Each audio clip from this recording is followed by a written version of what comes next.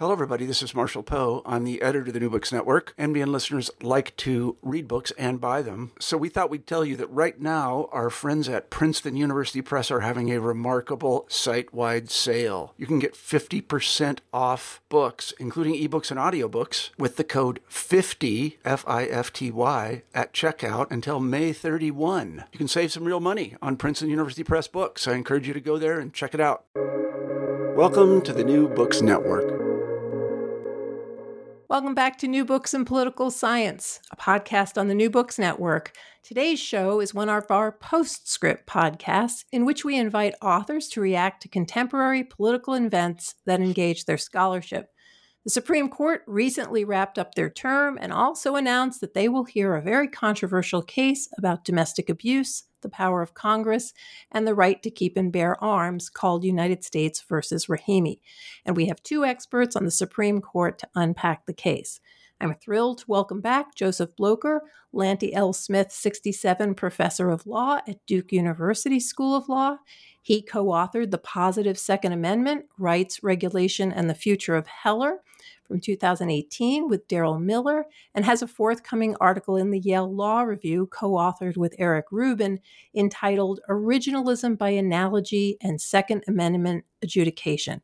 In addition to his numerous influential law review articles and nuanced public-facing scholarship in print, radio, and TV, he was one of the attorneys who helped write the brief for the District of Columbia in Heller, and he's contributed to an important brief in New York State Rifle and Pistol Association versus Bruin last year for the court. Andrew Willinger is the executive director of the Duke Center for Firearms Law at Duke University Law School and writes commentary for the center's Second Thoughts blog. He joined the center after practicing as a litigation associate at Patterson, Belknap, Webb, and Tyler in New York. At Patterson, Willinger litigated complex commercial disputes and false advertising and defamation cases. He previously clerked for Judge William L. Austin, Jr. of the Middle District of North Carolina. He has a new article forthcoming in the Washington University Law Review that engages originalism entitled The Territories Under Text, History, and Tradition. Joseph and Andrew co-authored a recent article in the journal Polity, Does the Second Amendment Make Gun Politics Obsolete?, which is all too relevant for this case today. And I'm happy to welcome both of you back to Postscript. Thank you so much for having us, Susan. Thanks, Susan. Glad to be here. So let's start with the basics of this case, and then we'll circle back to how your joint scholarship on the Second Amendment and your separate scholarship sheds light on the case. So the Supreme Court's going to hear this case that might expand Second Amendment rights and restrict the power of Congress to take away guns from people who are under restraining orders for intimate partner violence. I'll give a very brief version of the facts. We can add more as are necessary. But in 2009, I don't think many people know about this case yet, unless you do the Second Amendment. In 2019, Mr. Zachary Rahimi had an argument with his girlfriend in a parking lot, and Mr. Rahimi knocked the woman to the ground. As he dragged her back to his car, she hit her head on the car's dashboard. Later, in a telephone call, Rahimi threatened the woman that he would shoot her if she told anyone about the assault. A few months later, a Texas state court entered a domestic violence restraining order against Rahimi, and the order also barred Rahimi from possessing a gun based on part of a federal statute, the Violent Crime Control and Law Enforcement Act of 1994. The court warned Mr. Rahimi that possessing a gun would be a federal felony. About a year later, while the order was still in effect, Mr. Rahimi was a suspect in a series of shootings, and when the police officers searched his home pursuant to a warrant, they found, among other things, a pistol, a rifle, and ammunition, along with a copy of the restraining order. He was charged with violating the federal ban on the possession of a firearm by anyone who is the subject of a domestic violence restraining order. He pleaded guilty and was sentenced to just over 6 years in prison. Rahimi contended that the Violent Crime Control and Law Enforcement Act of 94 was an unconstitutional violation of his Second Amendment rights, and the Fifth Circuit heard the case, and they decided that the law was constitutional. Mr. Rahimi did not have Second Amendment rights. That had been violated. But a year later, the Supreme Court changed the standards for how we interpret the Second Amendment, or how they interpret the Second Amendment. In New York State Rifle and Pistol Association versus Brune, the Fifth Circuit issued a second decision, and they found that the law unconstitutionally deprived Mr. Rahimi of his guns. So this is complicated, and we're going to do our best to make it simple and understandable and clear as to what's at stake. So let's start with the changing standards. Joseph, I'm going to go to you because you wrote a brief for Brune all about these standards. There was an old standard, an old way that the court had to address an issue like this, and now there's a new way. Can you walk us through why it is that the district court would reverse itself? Yeah, I mean, I think the way you set it up there, Susan, puts it beautifully that, prior to Brune, which was the opinion from last summer, the federal courts of appeal had unanimously, everyone that had reached the question, adopted the same tests for evaluating Second Amendment claims. That is, for evaluating whether a gun law is consistent with the right to keep and bear arms. And the sort of short version of the old test is that it had two parts. It's often called the two-part framework, where essentially courts would ask, first, does this law, touch on anything that's covered by the Second Amendment? Because as the Supreme Court itself has said many times, not all people, not all weapons, and not all activities actually fall within the amendment at all. Some of them are just like off the island. They don't even trigger constitutional scrutiny. For those that did, that is the ones that do or did fall within the Second Amendment, courts would go on to a second question and essentially ask, has the government shown that this law is sufficiently tailored to an important government interest in, preserving life, preventing terror, and so on, right? Very familiar sort of structure of how constitutional rights adjudication works.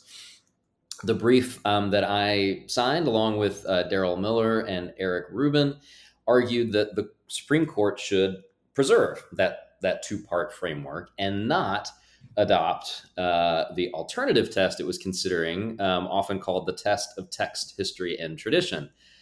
Unfortunately, we were not able to convince the justices, and the court in Brune did adopt this alternative test, or some version of it. And so the new version says that if you're evaluating the constitutionality of a modern gun law, what you should do is ask whether it is consistent with this nation's historical tradition of gun regulation. Now, as we said in our brief, that introduces all kinds of complications and difficulties. And in fact, when you and I talked soon after the case came out, one of the things I pointed to almost as a suggestion of how preposterous it could be to look just to history for guidance would be things like, well, how do you evaluate, a prohibition of guns on airplane cabins, right? They didn't have those at the time. And another example that I used was, well, in the late 1700s, there weren't a lot of laws directly regulating the connection between guns and domestic violence. But surely it would be crazy to think that today we can't keep guns out of the hands of domestic abusers or suspected domestic abusers or people who are found by a judge to be dangerous. And that's exactly what Rahimi is about. So in a way, it's like the Fifth Circuit took that example, which I thought to be preposterous, and has written it into law. So that's sort of the line between from Brune to Rahimi, to the Fifth Circuit's decision in Rahimi anyway. Supreme Court announces a new test. This Fifth Circuit panel anyway says that it rules out this kind of law. I think that's wrong, even under the Brune test, but that's where we are now. And I want to underline this idea of newness because the test is called history, tradition, and I think many people misunderstand this to mean that test has been around for a long time.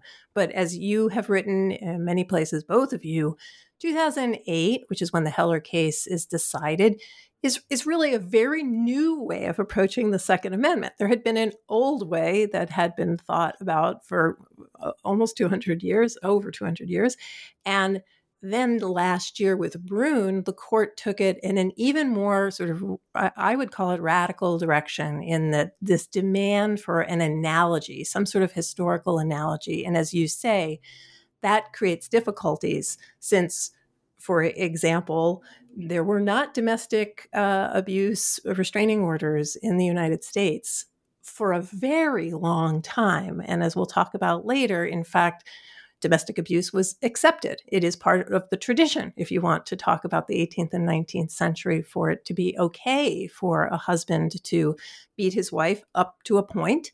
And courts certainly did not stop them. So it's to be quite difficult, considering that these domestic violence laws didn't begin until the 1970s, and here this 1994 to prove that. So I guess all I want to underline is that though the word tradition is there, actually what you were proposing in your brief was much closer to the tradition that we had in the Supreme Court. Before we go into what the Fifth Circuit said, which I'm very puzzled by, how common is it to have a court issue another decision in response to a Supreme Court ruling? Is this something we see all the time? Was this something unusual? To have the Fifth Circuit reconsider? Yes. I'm sorry. Yeah, to have the Fifth Circuit say, nope, I'm sorry, we were wrong. The court changed its mind. Now we change our mind. I think it's not particularly common, but in this situation, given the radicalness of what Bruen did, I think it's understandable. I mean, as a measure of just how much law the Supreme Court changed with the Bruen decision, one of probably the most common online sort of repository of legal research, Westlaw, which is where people who are doing the legal research would look up cases and stuff. They have a mechanism whereby they put a red flag next to cases that have been overturned, right, or cast into doubt. And within days of Bruen coming down, as far as I could tell, basically every single pre-Bruen Second Amendment case had a red flag on it, which meant that all of that accumulated precedent, more than 1,000 cases just between Heller and Bruen, had been cast into doubt. And so I think the Fifth Circuit, to sort of check its work, I guess, if you like, on the constitutionality of this provision in 922G, which is the federal statute, I think that makes sense. Again, I don't think this case had to come out the way it did, even under the Bruen test. But to the fact of reconsidering it, I think makes sense in light of what the Supreme Court did in the Bruen case. And it's just a measure of how much, frankly, chaos there is in the lower courts. And Andrew is much closer to this because he reads the lower court's opinions much more with much closer eye than I do these days. But there's just a lot of confusion. And I'm going to ask Andrew about that in just one second. So I want to underscore something that you said, Joseph, which that even if you accept the Bruen test about history and tradition, Bruen didn't need to have been decided as it was. And so we have sort of two layers here. One is a shift in the test, and the second is I would call chaotic or ideological or capricious approach to originalism, in which we do have much history, and one could find in favor of New York State's 100-year-old statute in terms of history and tradition, but in fact the justices don't, because they are cherry-picking the history. So we have sort of two levels, the switch of the question, and then we have the application of history. And there's been some question as to whether these justices, who are not trained historians, are actually very good at discerning what is a good source and not a good source. Andrew, I cut you off. Let's talk about the lower court's decision and your observations about it. Yeah, absolutely. And I just wanted to briefly sort of emphasize the point that Joseph made, having read a lot of these district court decisions that have come out since Bruen, I agree. It's not all that uncommon to see, cases that were pending before Bruen sort of be, basically the parties will file new briefs because it's a new test, right? And so that aspect sort of makes sense. But it's also true that courts have, I think, been very confused and reached conflicting outcomes on a lot of major pieces of state and federal gun regulation. So the domestic violence restraining order provision at issue in Rahimi is one example of that, but we've seen other subsections of this piece of the federal criminal code, right, that contains a domestic violence restraining order ban. It also bans convicted felons, domestic violence misdemeanors, unlawful users of controlled substances. There's a long list of status-based prohibitions, and for some of those, we've similarly seen lower courts come out differently. Rahimi is sort of the first big appellate decision that we've seen, and now that's why it's sort of the first in line to go up to the Supreme Court. So, Andrew, tell me a little bit about your reading of this opinion from the Fifth Circuit, Judge Wilson's majority opinion. What's there? And I have much to say about it, but I'm very interested in what you have to say. Yeah, absolutely.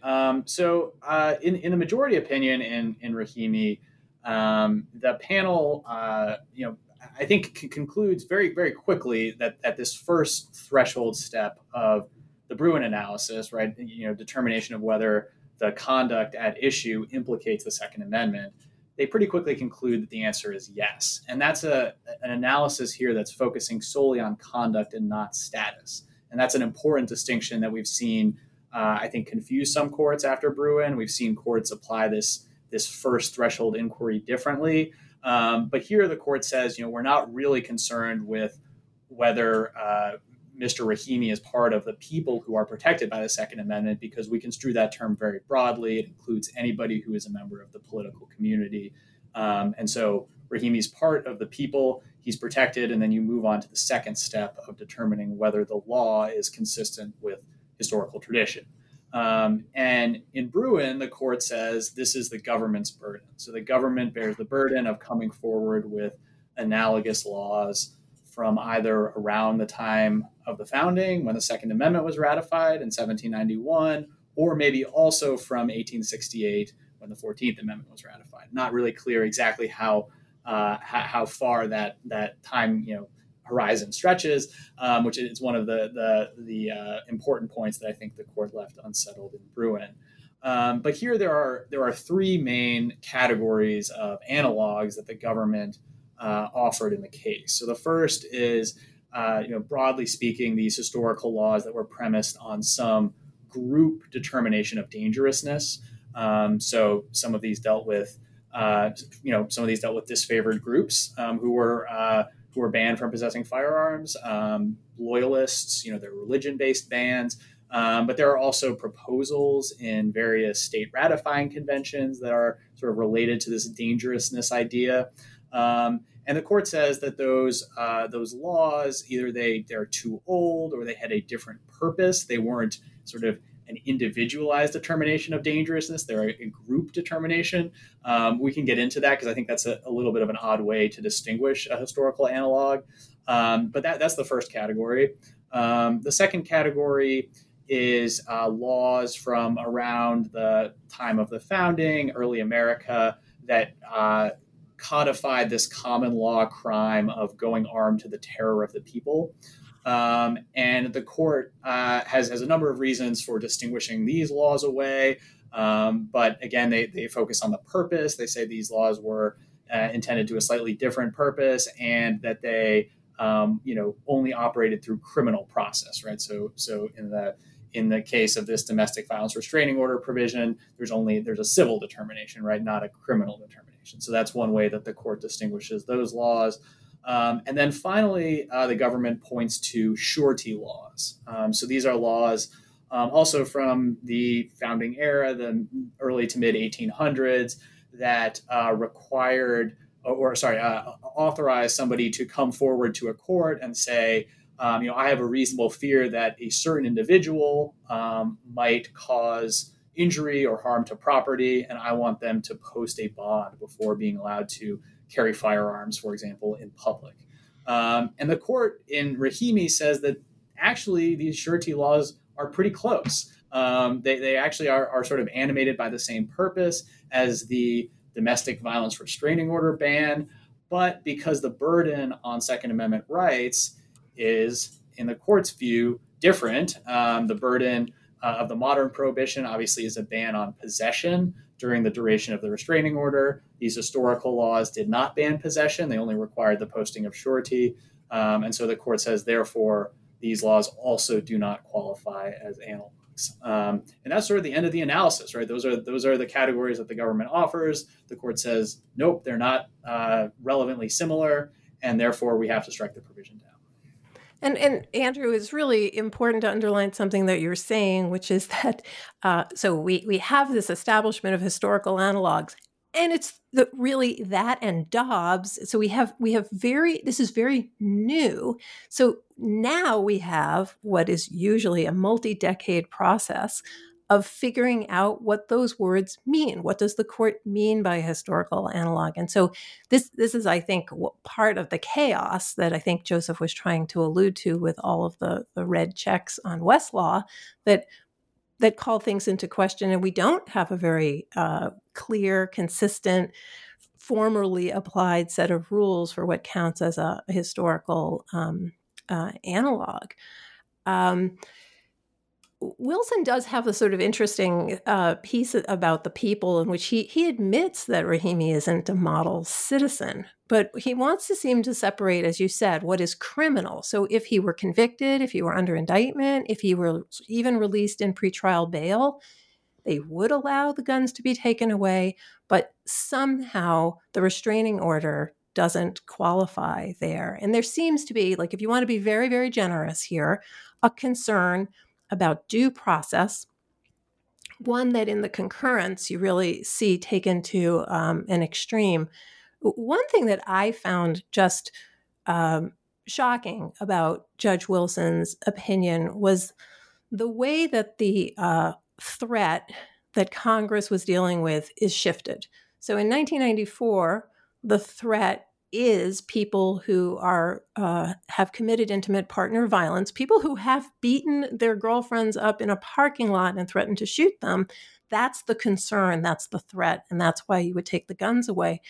But the way Judge Wilson frames it is that Congress is the threat, and he foresees the government stripping, those are his words, speeders or people who do not recycle or drive an electric vehicle of their right to keep and bear arms, which for me was shocking because this seems to trivialize what Congress was trying to do in the first place, which was to say domestic abuse is a serious problem in the United States. Thousands of people are affected by it.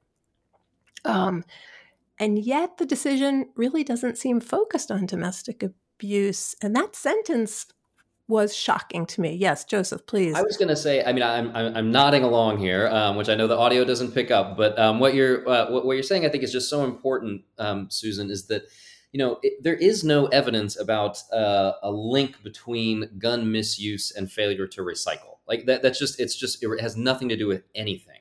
But there is a very tight connection between intimate partner violence and guns, and that is something that research has shown for years and decades, and common sense kind of confirms. And the gendered element of this is one that I just think we can't avoid. I mean, this is the leading threat for homicide for women is intimate partner, and intimate partners with guns are the biggest category within that. And, there are studies all over the place about the presence of a gun in an abusive situation, 5 times more likely to result in a homicide. I mean, some studies I've seen say 11 times more likely. In any event, it's a dangerous combination, and one that is totally different than speeding or recycling or whatever else. I mean, I found that shocking. I do agree, and I also want to underline this. I think it comes through even more in Judge Ho's concurrence, which you just sort of alluded to, is that there's this sort of specter that the threat is either Congress or, and they don't say it in so many words, but women abusing the process. And Judge Ho has a few references to these kinds of restraining orders are subject to abuse. They're civil rather than criminal. People use them to get leverage in divorce proceedings. Like, some of it accompanied by an anecdote or a citation to lots of cases involving orders that are different than the one here, right? So they're not actually really apples to apples. But that seems to be like the real threat. Like nobody's going to defend Zaki Rahimi. Like nobody, other than his public defender or lawyers doing what they should do, doing their jobs, nobody's saying Zaki Rahimi should get a gun. But there is this sort of general theory that like, the people are going to be subject to these to these civil orders. And here I really do just have to plug a fantastic blog post that Andrew wrote on our blog, Second Thoughts, a while ago, noting this sort of civil criminal divide, because they are different. And you flagged this, I think, rightly, Susan. The more that the courts are skeptical about civil processes being sufficient to deny a person a gun, then the more I think we're going to see challenges to things like extreme risk protection orders, which are often called red flag laws, which is civil proceeding that allows a gun to be taken temporarily from a person who a judge has found to be an immediate threat to themselves or others. And if those are also called into question, then this case is going to have really big ramifications, I think, at the state level, really across the country. Joseph, I couldn't agree with you more about Judge Ho. I was beside myself after getting through the majority opinion, but I would go further than what you said. I think this is a clumsy dog whistle suggesting that harpy women seeking an advantageous divorce willy-nilly go in and use this restraining order for their own self-interest. The story about David Letterman, this anecdote which has no place. What I find fascinating, this is a point that I'm taking from Dahlia Lithwick, who said that, one of the problems in 303 Creative, the case about the web designer who doesn't want to do same-sex marriages, is that there isn't another side. The government becomes the other side. And here, in this case, we have the same problem. I wrote a piece about this case, and I called the woman, because I don't want to call her his girlfriend, I called her Miss DSSM, don't assault or shoot me, because she's the person who's lost, in particular in Judge Ho, but also in Judge Wilson's majority opinion. We know from real data that women don't report this kind of violence and send it into the criminal stream. And we know why, and we have data on it we have lots and lots of material. And you can disagree on the margins, but not in the general thrust. And so what is fascinating here is that domestic violence disappears in favor of recycling, and David Letterman's reputation and some humiliation that he might experience for having a restraining order, as opposed to, Joseph, what you were underlining earlier, and I'm sure Andrew covers in this piece, if I remember it correctly, having to do with the actual people who die or have their heads bashed in a parking lot. So I think Lithwick is correct that the way this case gets framed, it is now Raheny against the government. But the person who is injured is gone from the case, and neither the majority or the concurrence makes any effort to reintroduce to go back to what you said earlier, the serious interest that Congress was trying to solve in the 1994 law. Andrew, I can tell that you want to say something, so please. Yeah, I was just a couple points. I mean, first on the David Letterman example, which you noted that Judge Ho uses in his concurrence. I mean, it's especially confusing because that's not even. I mean, that's an ex parte order that was obtained there, right? So it's not even the type of restraining order that would make someone subject to this firearms ban. So it's not relevant at all. But I think the other So wait, interesting. Andrew, let me interrupt you. Why is it there then? These are supposed to be very, very careful federal judges, and there are very few federal judges actually, for the entire population. So why, I don't think most people reading this can understand the difference between the types that you're talking of, but why this judge should. So why would he not? Why would he not use some other it's a great relevant question. analog? I don't want to read too much into this, and I think we should give the opinion and the concurrence kind of a charitable interpretation when we can.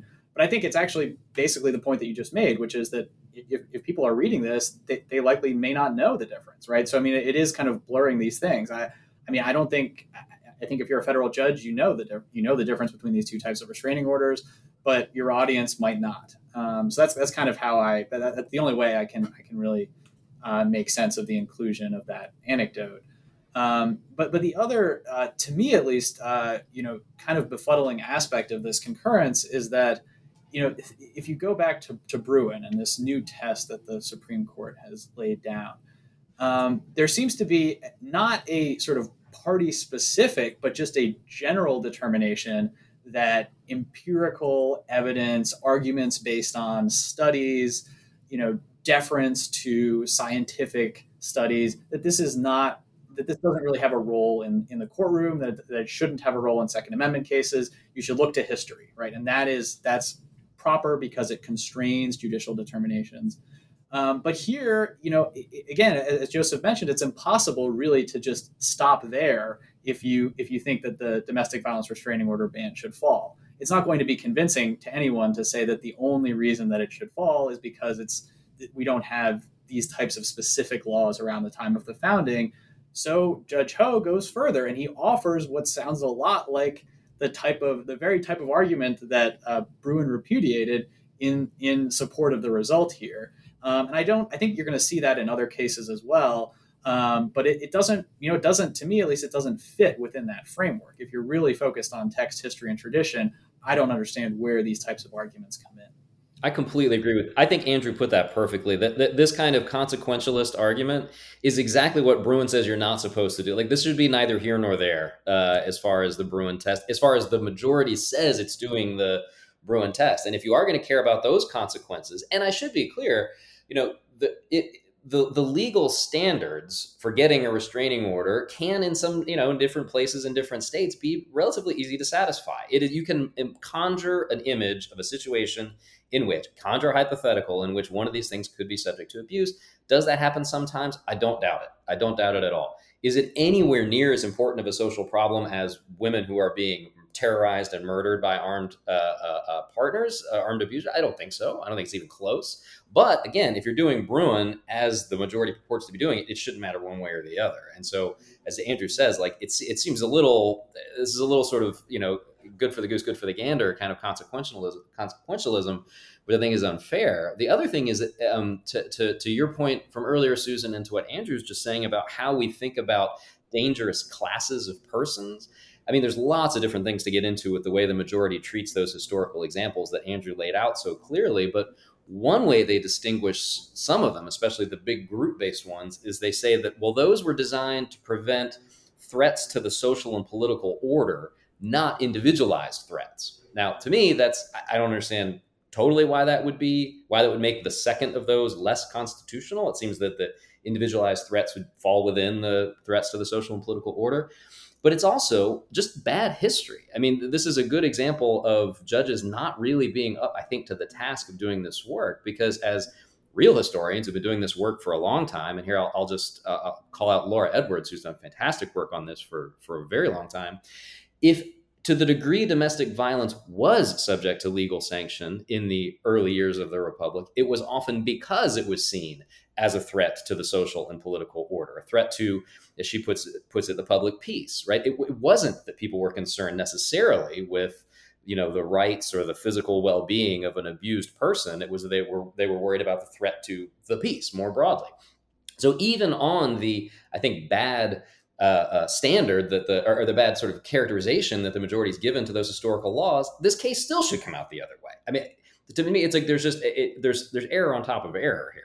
Andrew, thank you, Joseph. And Andrew, I agree with Joseph. I think what you said about the juxtaposition of data, science, studies being off the table now, which I don't think, and this comes out in the article that the two of you wrote together for Polity, we think about policy being made in response to data, in response to the fact that, there are 20,000 phone calls placed to domestic violence hotlines each day in the United States. That was what Congress thought that it was addressing. And here, the court has written that out, and they've written out the individual who, in fact, the violence that he is purported, and I think proved to have done, and the threat that he has issued, which involved shooting, so it wasn't just a generalized threat, it was a very specific gun-oriented threat, is written out of the case. And I also think that any sort of test that involves the 18th and 19th century is going to be problematic in general for women, because they did not have the same sort of rights in either 1791 or slightly better in 1868, but still not there. And if domestic violence doesn't become part of the traditional legal approach and goal until the 1970s, it seems to me that then people can write whatever they want and Congress is out of luck. Thinking about this going to the Supreme Court, what is most top of mind for you? I'll say that the Duke Center spent a lot of time after 2008 to assemble in good faith historical information about gun laws since the 18th century to the present.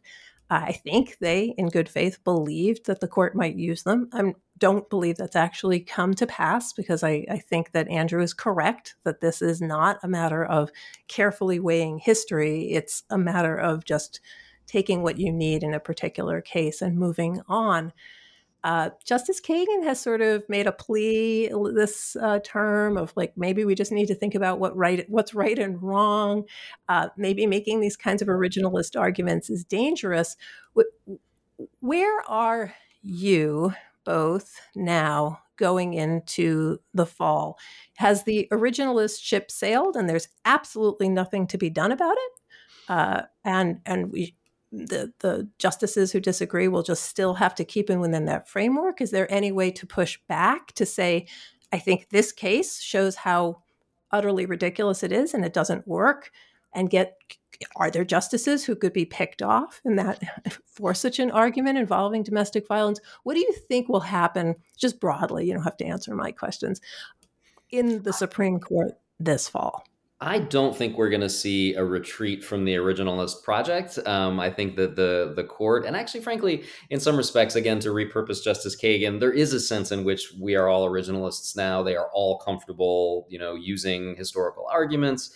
They see them pointing in different directions. I mean, you see this in the Students for Fair Admissions, the affirmative action case from this term, where the justices are coming to very different conclusions about what the history says about the constitutionality of race-based admissions policies today. But it is part of the grammar now of constitutional argument. It has been for a while. I don't think that's going to change.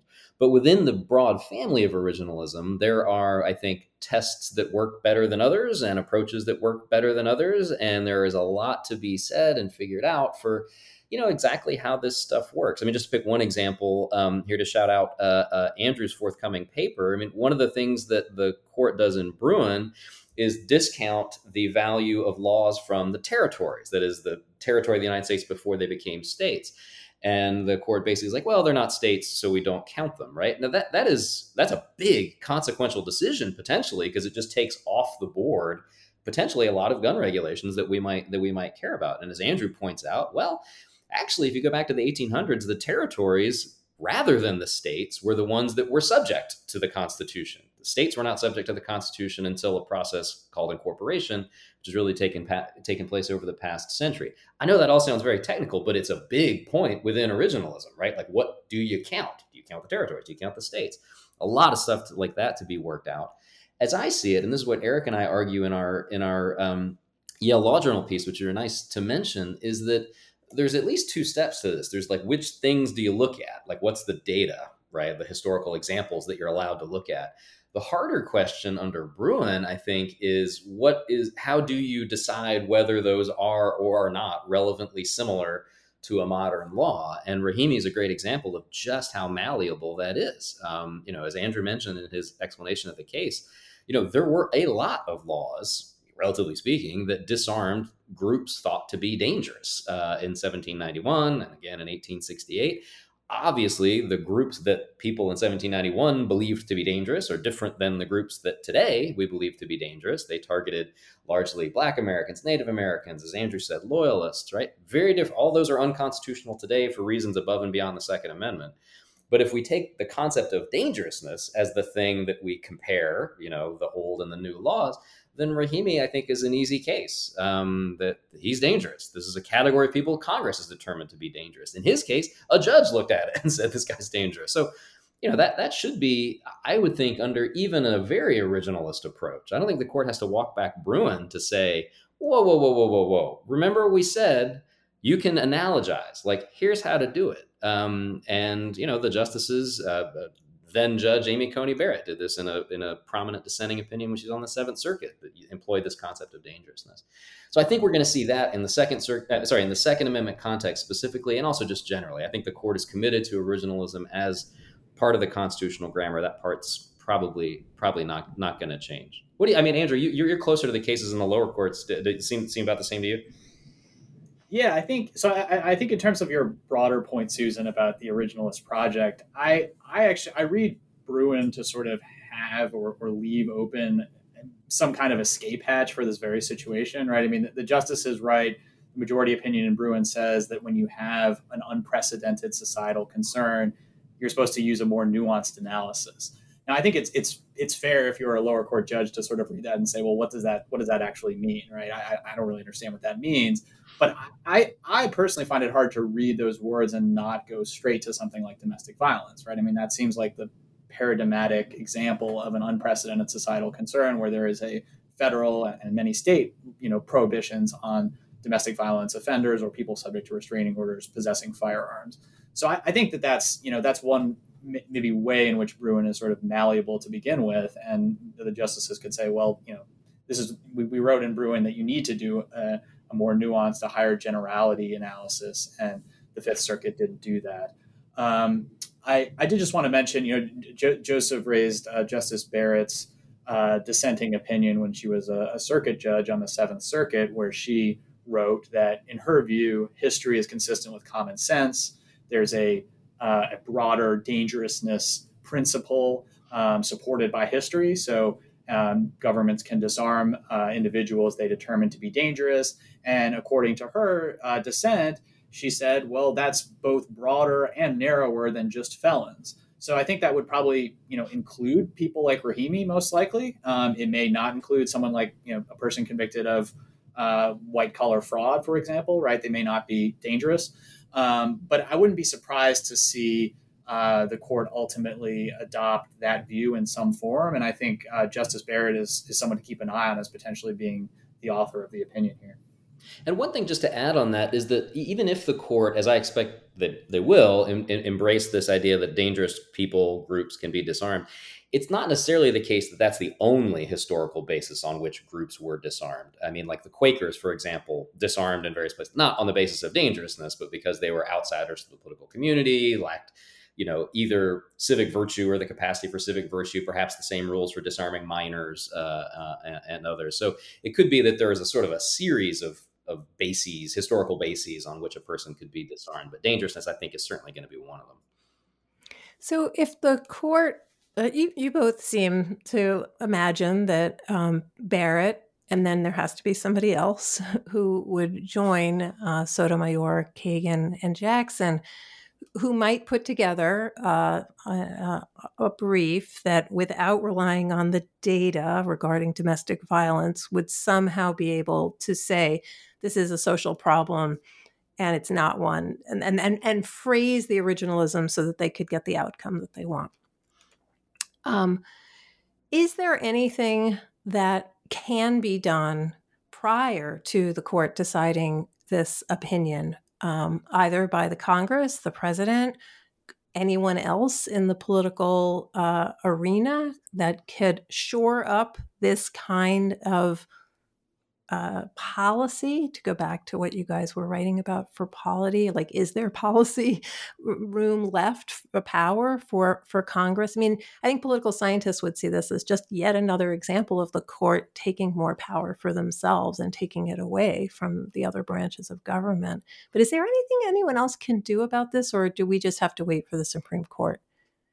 It's a really good question. And in some ways, I feel like I should, just caveat by saying I'm much more comfortable talking about within the court than kind of, what would work or not politically or policy wise, just recognizing my own sort of limitations as a scholar who focuses in constitutional law. I would say that, despite Rahimi, and there have been other cases striking down state and federal gun laws, it's still the case that most gun laws are being upheld in most courts, in most places in the country. And that's true with the exception of a few trial courts in the state of New York. That's true of red flag laws, for example, which are probably the most significant recent development at the state level in the last 10 years, right? Those are still overwhelmingly being upheld. I think we are in a time of chaos and transition, but I expect the Supreme Court in Rahimi to give some guidance, which I think will hopefully prove reassuring for those who support the constitutionality of those kinds of laws.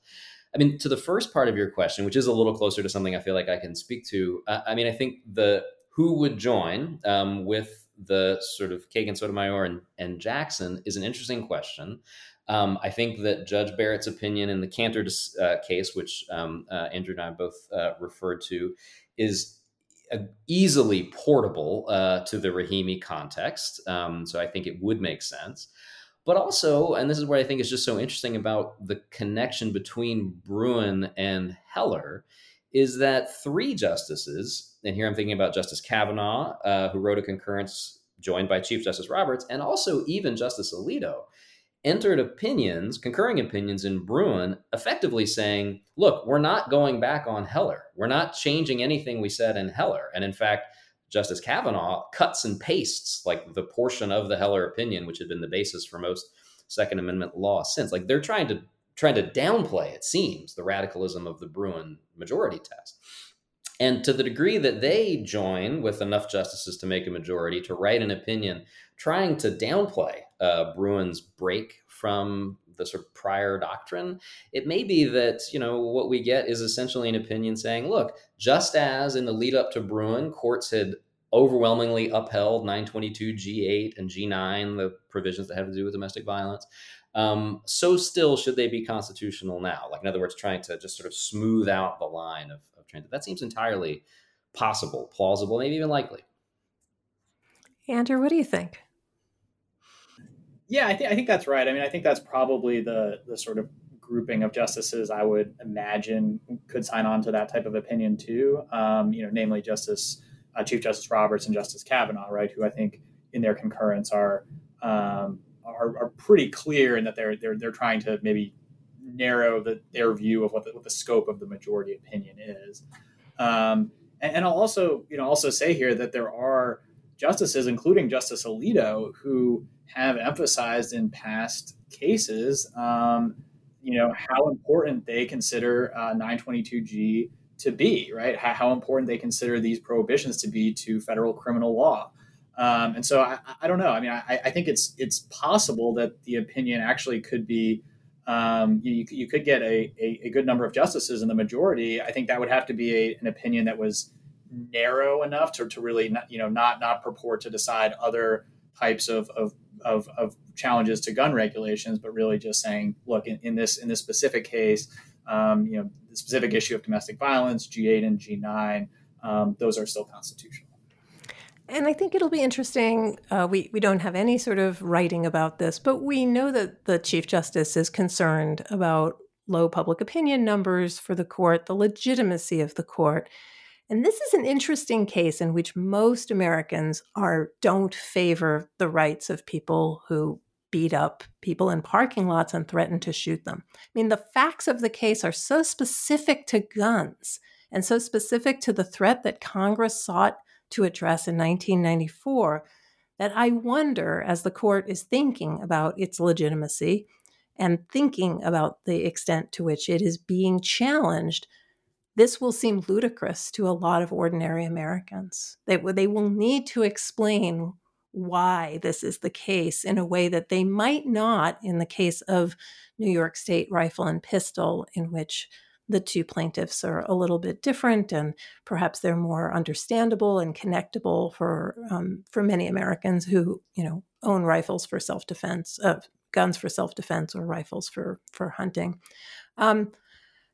I'm going to have you guys call back, but I want you to have a last word on what you think. But we'll be talking about this case again come the fall. But yeah, Joseph, some last thoughts, and Andrew, you too. I'll say 2 quick things, one narrow and one a little bigger. On the narrow point, what I just wanted to underscore what you were saying about the facts of this particular case, since that's kind of where we started. I mean, I think there is potentially a danger in that the facts of this case are so bad that Zaki Rahimi himself appears to be such an obviously dangerous person that the court might rule in favor of the government. And then the takeaway for some people will be that this is the standard, that Zaki Rahimi is your baseline for who is subject to disarmament. And that I think would be a bad result because it should not be the case that only after one has attacked a person, fired a gun at a bystander who, to scare off a bystander who saw it, and then engaged in close to half a dozen gun-related, probably crimes in the aftermath. Like that can't be the floor for what it takes to be disarmed. I think that would be a bad result. The more broad thing, I think, is just to note, I guess, what you said about that we'll be having these conversations again. What an extraordinary time this is for the Second Amendment. That in the past, year alone, from Bruen now to Rahimi, I mean, the activity in the lower courts, it's just extraordinary. There are other cases pending before the Supreme Court now, or soon will be, which could raise other questions of either the Second Amendment or firearms law more generally, like the power under administrative law to regulate, for example, bump stocks. The court could hear that this term. So we've gone from a very sleepy area of legal scholarship to one where we're just busy all the time. And nobody knows that better than Andrew, who started his very first day on the job was the day Bruen came down. So he has had no experience other than living in this crazy post-Bruen world. Andrew, you get the last word here. And just to pick up on that, so other cases that I think are potentially likely to come up in the coming years include things like assault weapons bans, challenges to state laws banning semi-automatic weapons, challenges to sensitive places restrictions. But I expect that that Rahimi will not purport to sort of broadly settle this area of law in any way, or to walk back the Bruen test in any substantive way. And that therefore the court will need to get involved in some of these other issues, because we have seen in the year since Bruen profound disagreement among the lower federal courts about basic questions of how to apply Bruen, right? How many analogs do you need from history? What point in history do you look at? Do courts need to, or should they consider expert testimony and expert submissions when evaluating the history? So I think it'll be important to keep an eye on this area, and I'm sure we'll be talking again soon. Well, Andrew and Joseph, thank you so much. And yes, we will be talking again. I will have links to all of the things that you have mentioned, the various writings and people in the show notes, so that people can take a look at things that have been talked about in the podcast. Thank you both for taking the time. It is always a learning experience to talk with you about the Second Amendment. Thank you both. Thank you, Susan. Thanks so much.